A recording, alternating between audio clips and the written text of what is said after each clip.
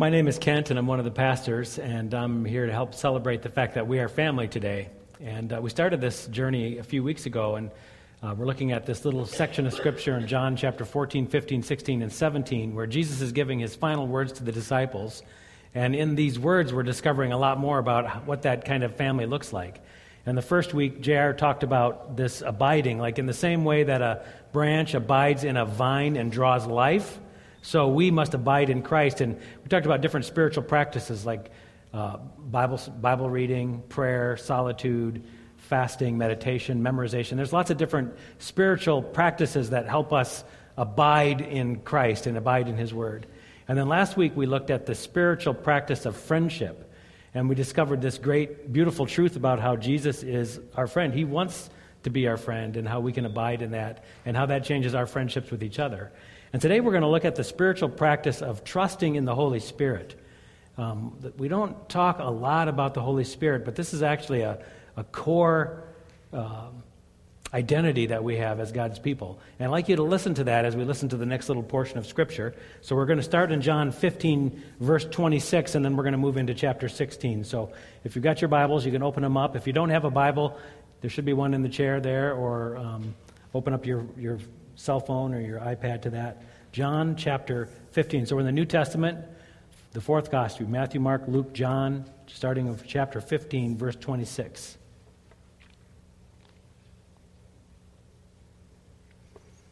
And this is Jesus talking to his disciples as he's preparing to leave them. John 15, 26. When the advocate comes, whom I will send to you from the Father, the Spirit of truth who goes out from the Father, he will testify about me. And you also must testify, for you have been with me from the beginning. All this I have told you, so that you will not stumble. They will put you out of the synagogue. In fact, the time is coming when anyone who kills you will think that they are offering a service to God. They will do such things because they have not known the Father or me. I have told you this so that when their time comes, you will remember that I warned you about them. I did not tell you this from the beginning because I was with you, but now I'm going to him who sent me. None of you asks, where are you going? Rather, you are filled with grief because I have said these things. But very truly I tell you, it is for your good that I am going away. Unless I go away, the advocate will not come to you. But if I go, I will send him to you. When he comes, he will prove the world to be in the wrong about sin and righteousness and judgment. About sin, because people do not believe in me. About righteousness, because I am going to the Father, where you can see me no longer. And about judgment, because the prince of this world now stands condemned. I have much more to say to you, more than you can now bear. But when he, the Spirit of truth, comes, he will guide you into all the truth. He will not speak on his own. He will speak only what he hears, and he will tell you what is yet to come. He will glorify me, because it is from me that he will receive what he will make known to you. All that belongs to the Father is mine. That is why I said the Spirit will receive from me what he will make known to you. This is God's word, and it's true, and we can rely on it. Earlier this week, I was dinking around in my backyard, and I think I was getting ready to put some food out in the bird feeders, and I slipped and fell. And as I was laying there on my back, I was thinking, it's amazing to me how quickly a person can go from being vertical to being horizontal. Have you ever had that experience? I mean, it happens in a second. That's my first thought. And then my second thought is anybody looking? And so I got up real quick and did one of these, I'm okay, things, but nobody was around. Now, later in the week, I was thinking about this little slip and fall, and it got me reflecting about how easy it is in this world to stumble. And now I'm not talking about actual physical fall. I'm thinking about the kinds of things that happen when somebody appears to be cruising through life, absolutely vertical, everything is going great in their life, there's no problems, and then in a moment, they can fall. And it can be something like a health crisis, or it can be a relationship breakdown, or it could be some kind of crisis or natural disaster, or some kind of economic downturn, or some unexpected tragedy, or some moral failure, or some bad choices, Or maybe sometimes it just looks like just dumb luck, and people are flat on their backs. And it got me thinking that it is awful easy to get tripped up in this life, that there's a lot of things that can bring us down. Am I speaking the truth about this? Does this sound right? That it's easy to stumble and fall. So that raised the question, what do we do when life trips us up? What do we do when these moments take our feet out from underneath us and land us on our back? Or maybe even a better question might be this. What can we do before we trip and fall to prepare us for that when it's coming? And that's what I want us to reflect on this morning. And as I was thinking about this, I was also watching some videos that were from our 50th anniversary as a church, which was a few years ago. And as I was listening to some of the conversations on these videos, I thought I heard someone answering this question of what do we do in order to prepare for those times when life takes our feet out from under us. So I wanted to show you this little clip, and I want you to listen to see if you can hear the answer to that question in this clip. What do we do when life trips us up? We went over to see what was going on, and there was probably 20 people there, maybe, the first Sunday, and it was just a basement.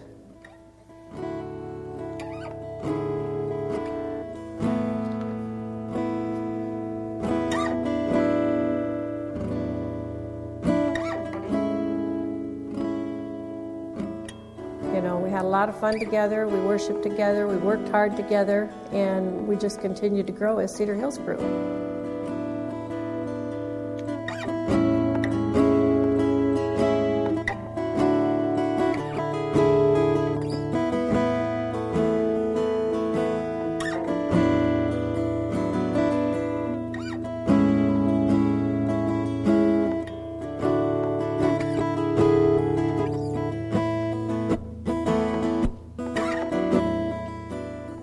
Of course, in the 60s, we had our children, and so then we're involved with the Sunday school program.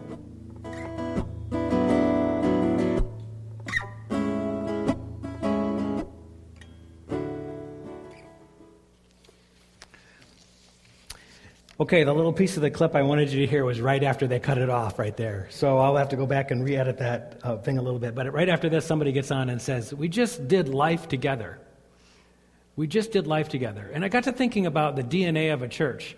And I got to thinking about what was kind of at the base of our DNA as a church. And it was this little community of people, just a handful of people. And they all lived kind of in the same neighborhood. One of the things that surprised me when I came to this church was how many people lived in the same neighborhood. And people would tell me, oh, so-and-so used to live in that house, and then right across the street lived so-and-so, and right across the street lived so-and-so. These were like neighbors. They did life together. And as they lived life together, that became part of their kind of core identity, this little community that was gathered around that little church building down there on Gordon Avenue. And I got to thinking about part of that was they just loved each other. And I know that as I listened to some of the other comments from some of the leaders and read through some of the old documents from the origination of the church, it was like, yeah, they wanted to reach the community, but the way they reached the community was by loving their neighbors. And pretty soon they had this identity that started to shape them. They just loved each other deeply, and the church started to grow. And this is at the kind of core DNA of our church. Now, we think DNA shapes us, and not just in the moment, but it also kind of shapes us toward the future. It can kind of be predictive of what's going to come. I remember the first time I didn't really get this concept, but I experienced something that later made me think about this. When I was a little kid, I was walking around my dad's hometown, which was Leota, Minnesota. And I was walking around with my two brothers, and this lady that none of us had ever met before came up to us and she said, "You're Landheises, right?" And that was kind of surprising, and we said, "Yeah." And then she said, "You're Henry Landheises, right?" And there was 5 brothers, and she had properly identified which brother we came from, and we had no idea who this lady was. Later, we found out that this same woman had watched my dad grow up walking around these streets. And there was something about the way the Landheises posture, the way we walk, the way we talk, the way we look, that they could see this is part of our DNA, right? It's wired into us as people.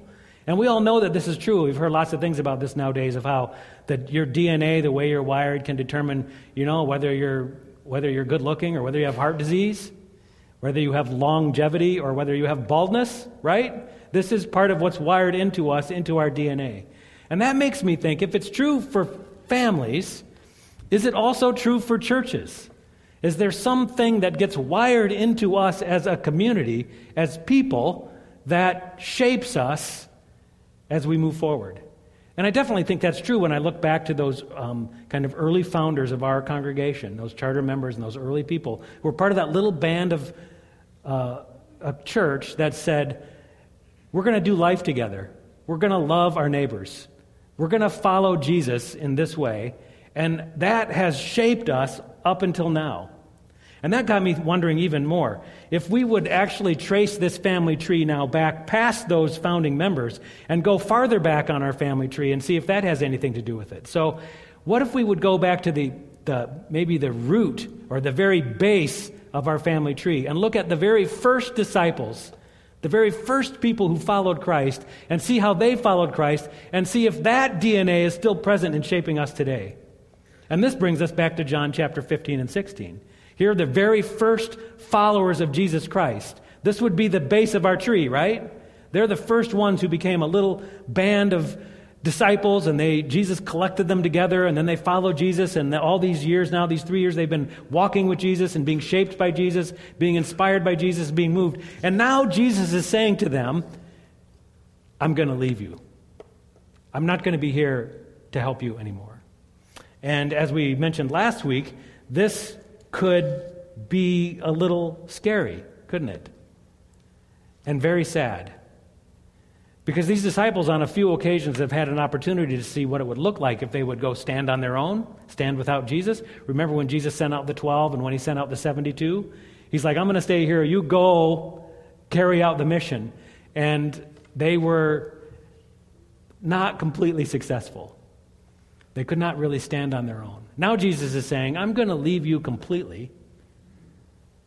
But, he says, I'm not going to leave you alone.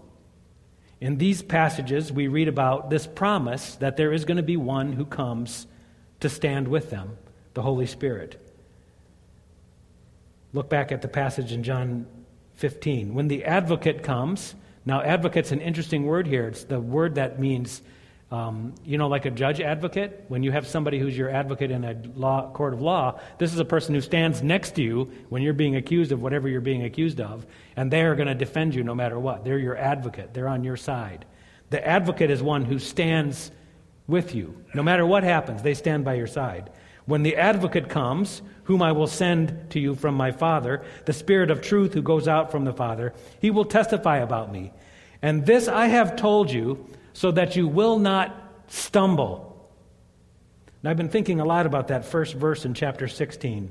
This I have told you so that you will not, some translations say fall away, some translations say trip you up, some translations say stumble. I'm giving you this Holy Spirit so you don't fall flat on your face, so you don't fall down, so you don't go from being vertical to being horizontal in this world. Jesus promises that this Spirit is going to come. Now, if it's sad for these disciples that the Spirit, that Jesus is leaving them, the next little part of this passage maybe makes them even more sad or maybe freaks them out a little bit, because he says, not only am I going to leave you, but there is going to be trouble coming.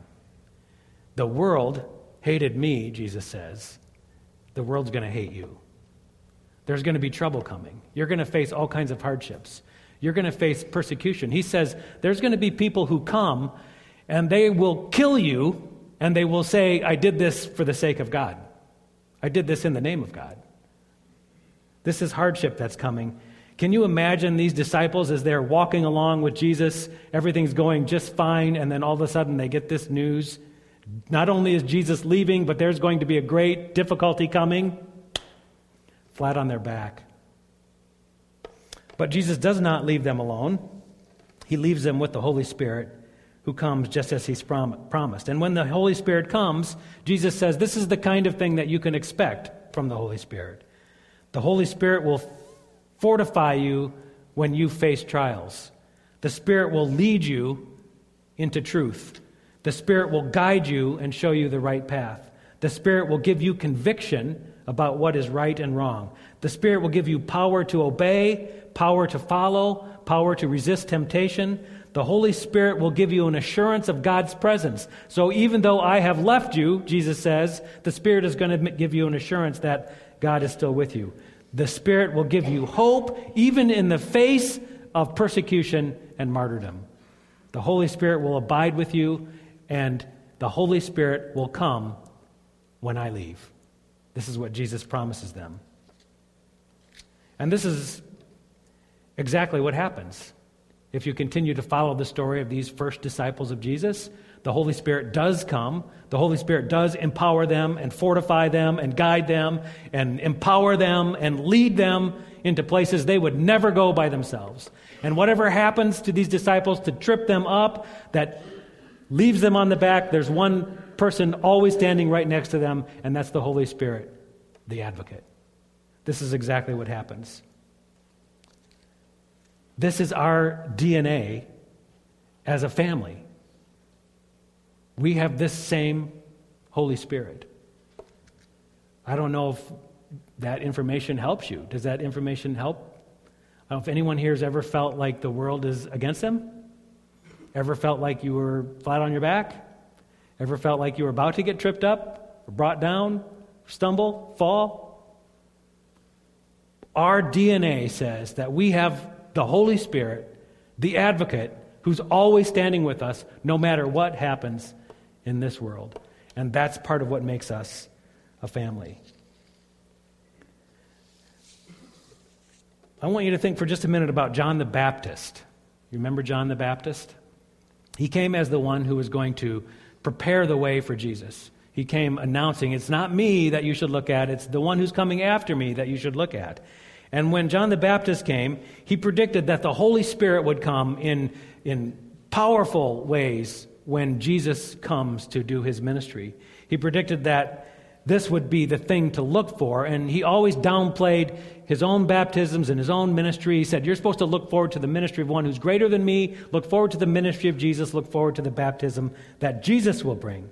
Over and over again, John the Baptist seems to be saying this, the Holy Spirit fireworks are about to happen.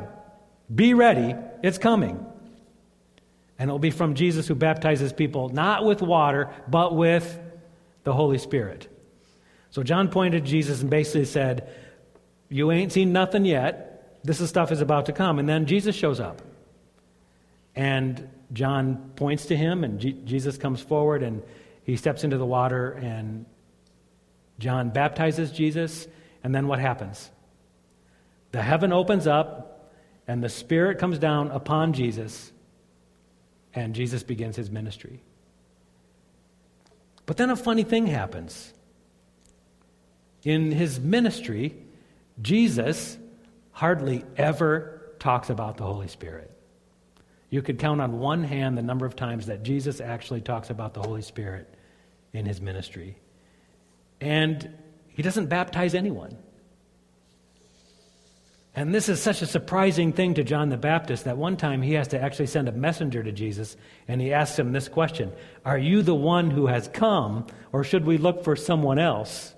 Because John was expecting more Spirit and maybe more fireworks from Jesus. Now John 16 comes to us, and this is the hands down the longest treatment about the Holy Spirit in all of the Gospels. If you want to learn about the Holy Spirit, this is a passage that we should study carefully. Here we discover that John the Baptist was actually right, that the Holy Spirit is actually central to Jesus' ministry ongoing, but that it actually doesn't happen till Jesus leaves. So John the Baptist got the timing wrong a little bit. This is something that's supposed to unfold when Jesus would go away. And some people have kind of referred to this as like divine tag team. Like God sends Jesus to carry out his mission. Jesus completes his mission, and then he taps out by tapping the Holy Spirit, who then comes. And we see that this is exactly how it plays itself out. As soon as Jesus leaves, the Holy Spirit comes. And maybe you picture the disciples standing on that hill as Jesus ascends into heaven, and they're told to wait until the Holy Spirit comes.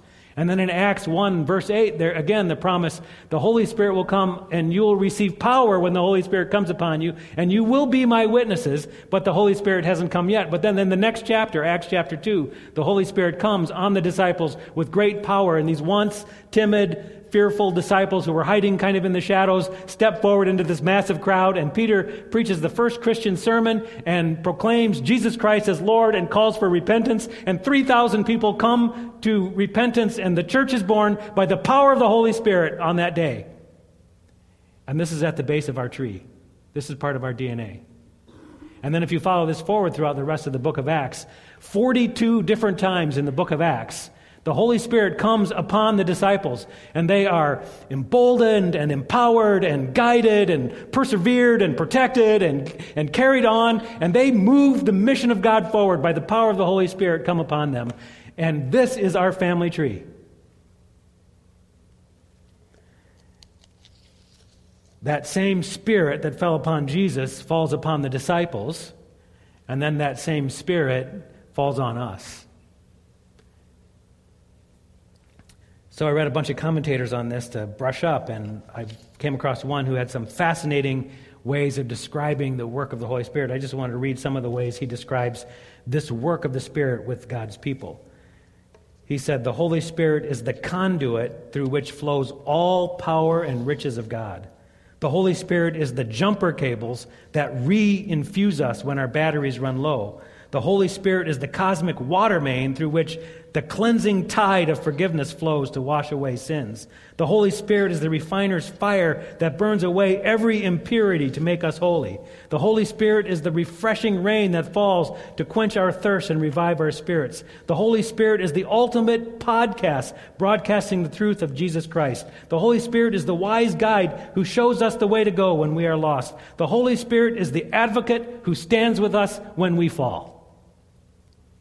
This same Spirit that fell on Jesus, the same Spirit that fell on those disciples, that same Spirit falls on us. Use whatever image you want to think about this promise. Jesus said, when I leave, the Holy Spirit will come. When I leave, the Holy Spirit will fall on you. That's what Jesus promises. This is our DNA. This is what makes our family tree the way our family tree is today. It's wired into us as God's people. I like the promise that Paul gives us in Romans 15. He says this, may the God of hope fill you with joy and peace as you trust in him, so that you will overflow with hope by the power of the Holy Spirit. When I walk through this life and realize how easy it can be to trip and fall, to stumble, I need hope. I need someone who will walk with me and bring joy and bring peace and help me realize the power of God at work in me so that I can have hope in the face of whatever comes. We are family who trust in the Holy Spirit, and we are filled with hope no matter what this world would throw at us. Now, I enjoy, maybe as some of you do, from time to time looking back at photo albums. And when we were home at Christmas, my mom hauled out some old photo albums. We got to kind of look through them. One thing that always fascinates me when I'm doing this is it seems like photo albums don't hold up so well. I don't know if you've ever had this experience, and it doesn't really matter if it's the sticky cellophane pages or if it's the rubber cement. Sometimes they actually cemented the pictures in, and sometimes they use those little sticky corner things, those little white sticky corner things. It doesn't seem to matter what form they used in these photo albums. They don't stick anymore. And so you pick up a book, and all these pictures come cascading out on the bottom. And what you thought was going to be kind of like an orderly stroll through your life now becomes kind of a little puzzle, a little mystery, trying to figure out which picture goes in which order and what happened when. And that got me thinking about the glue that holds us together as families. Is there a glue that makes us a family and keeps us together as a family? And of course, I first started thinking about my own family, and I was thinking about the fact that the glue in my family is pretty strong, and the family I grew up in. We're held together pretty close. And then I got to thinking about my own kids and thinking about the glue that holds me together with them. And I was thinking about a few times when my kids have been tripped up by the world and faced some personal tragedies that caused them to go flat on their backs. And that made me think about a few trips, some in the middle of the night, to go see my kids when they are flat on their backs in the midst of a tragedy. And lots of inconvenient times these things happen, and you have to go check on their well-being and find out how they're doing and listen to their laments about whatever has happened, and sometimes just sit there and cry with them. And usually at some point in this visit, there's comments that comes out kind of like this, like, thanks for coming, thanks for being there, thanks for listening, thanks for being my dad. Travis often says, you're the best dad I've ever had.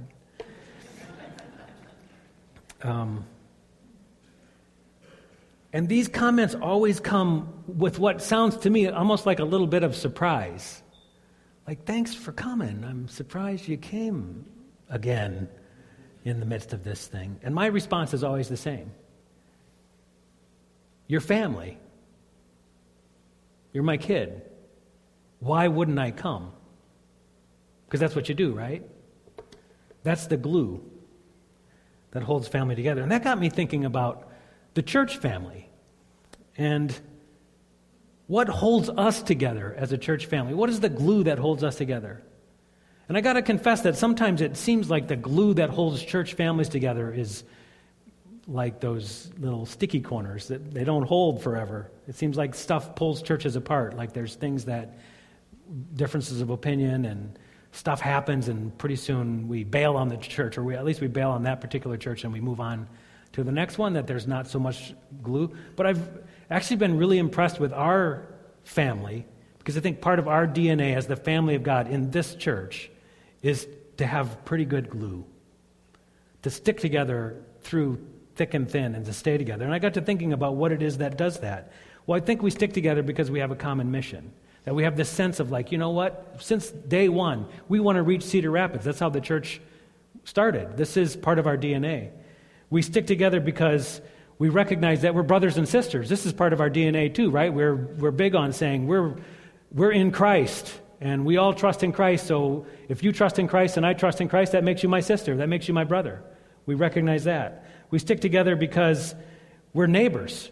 We live in the same community, and we love each other, and we love our neighbors, and we care for each other. And as we heard last week, we stick together because we're friends, and friends stick together. That's what we do. But the only reason why we know any of this is true, that God is our Father, that Jesus is our brother, that we're neighbors, that we're friends, the only reason we know any of that is true is because, what? Because we have the Holy Spirit. Without the Holy Spirit, you don't know that. Without the Holy Spirit, you don't stick together. Without the Holy Spirit, you don't trust each other. Without the Holy Spirit, you don't move forward in mission. Without the Holy Spirit, you don't have power for any of this, and you don't have any understanding of this. The Holy Spirit leads us into all of that. The same Spirit that came on Jesus, the same Spirit that came on his disciples, that same Spirit comes on us, and that Spirit makes us family. And there's nothing that can ever change that. And that's the glue that sticks together. So I'm hoping that as a community we can learn a little more about what does it mean for us to engage in the spiritual practice of trusting the Holy Spirit to make us family. Let's pray. God, we come before you today, and I want to give you thanks because we know that you are the God who loves us, and we know that you have sent your Son, Jesus Christ, to save us, and we know that we have the gift of your Holy Spirit to guide us into all that truth. And we thank you for that in Jesus' name. Amen.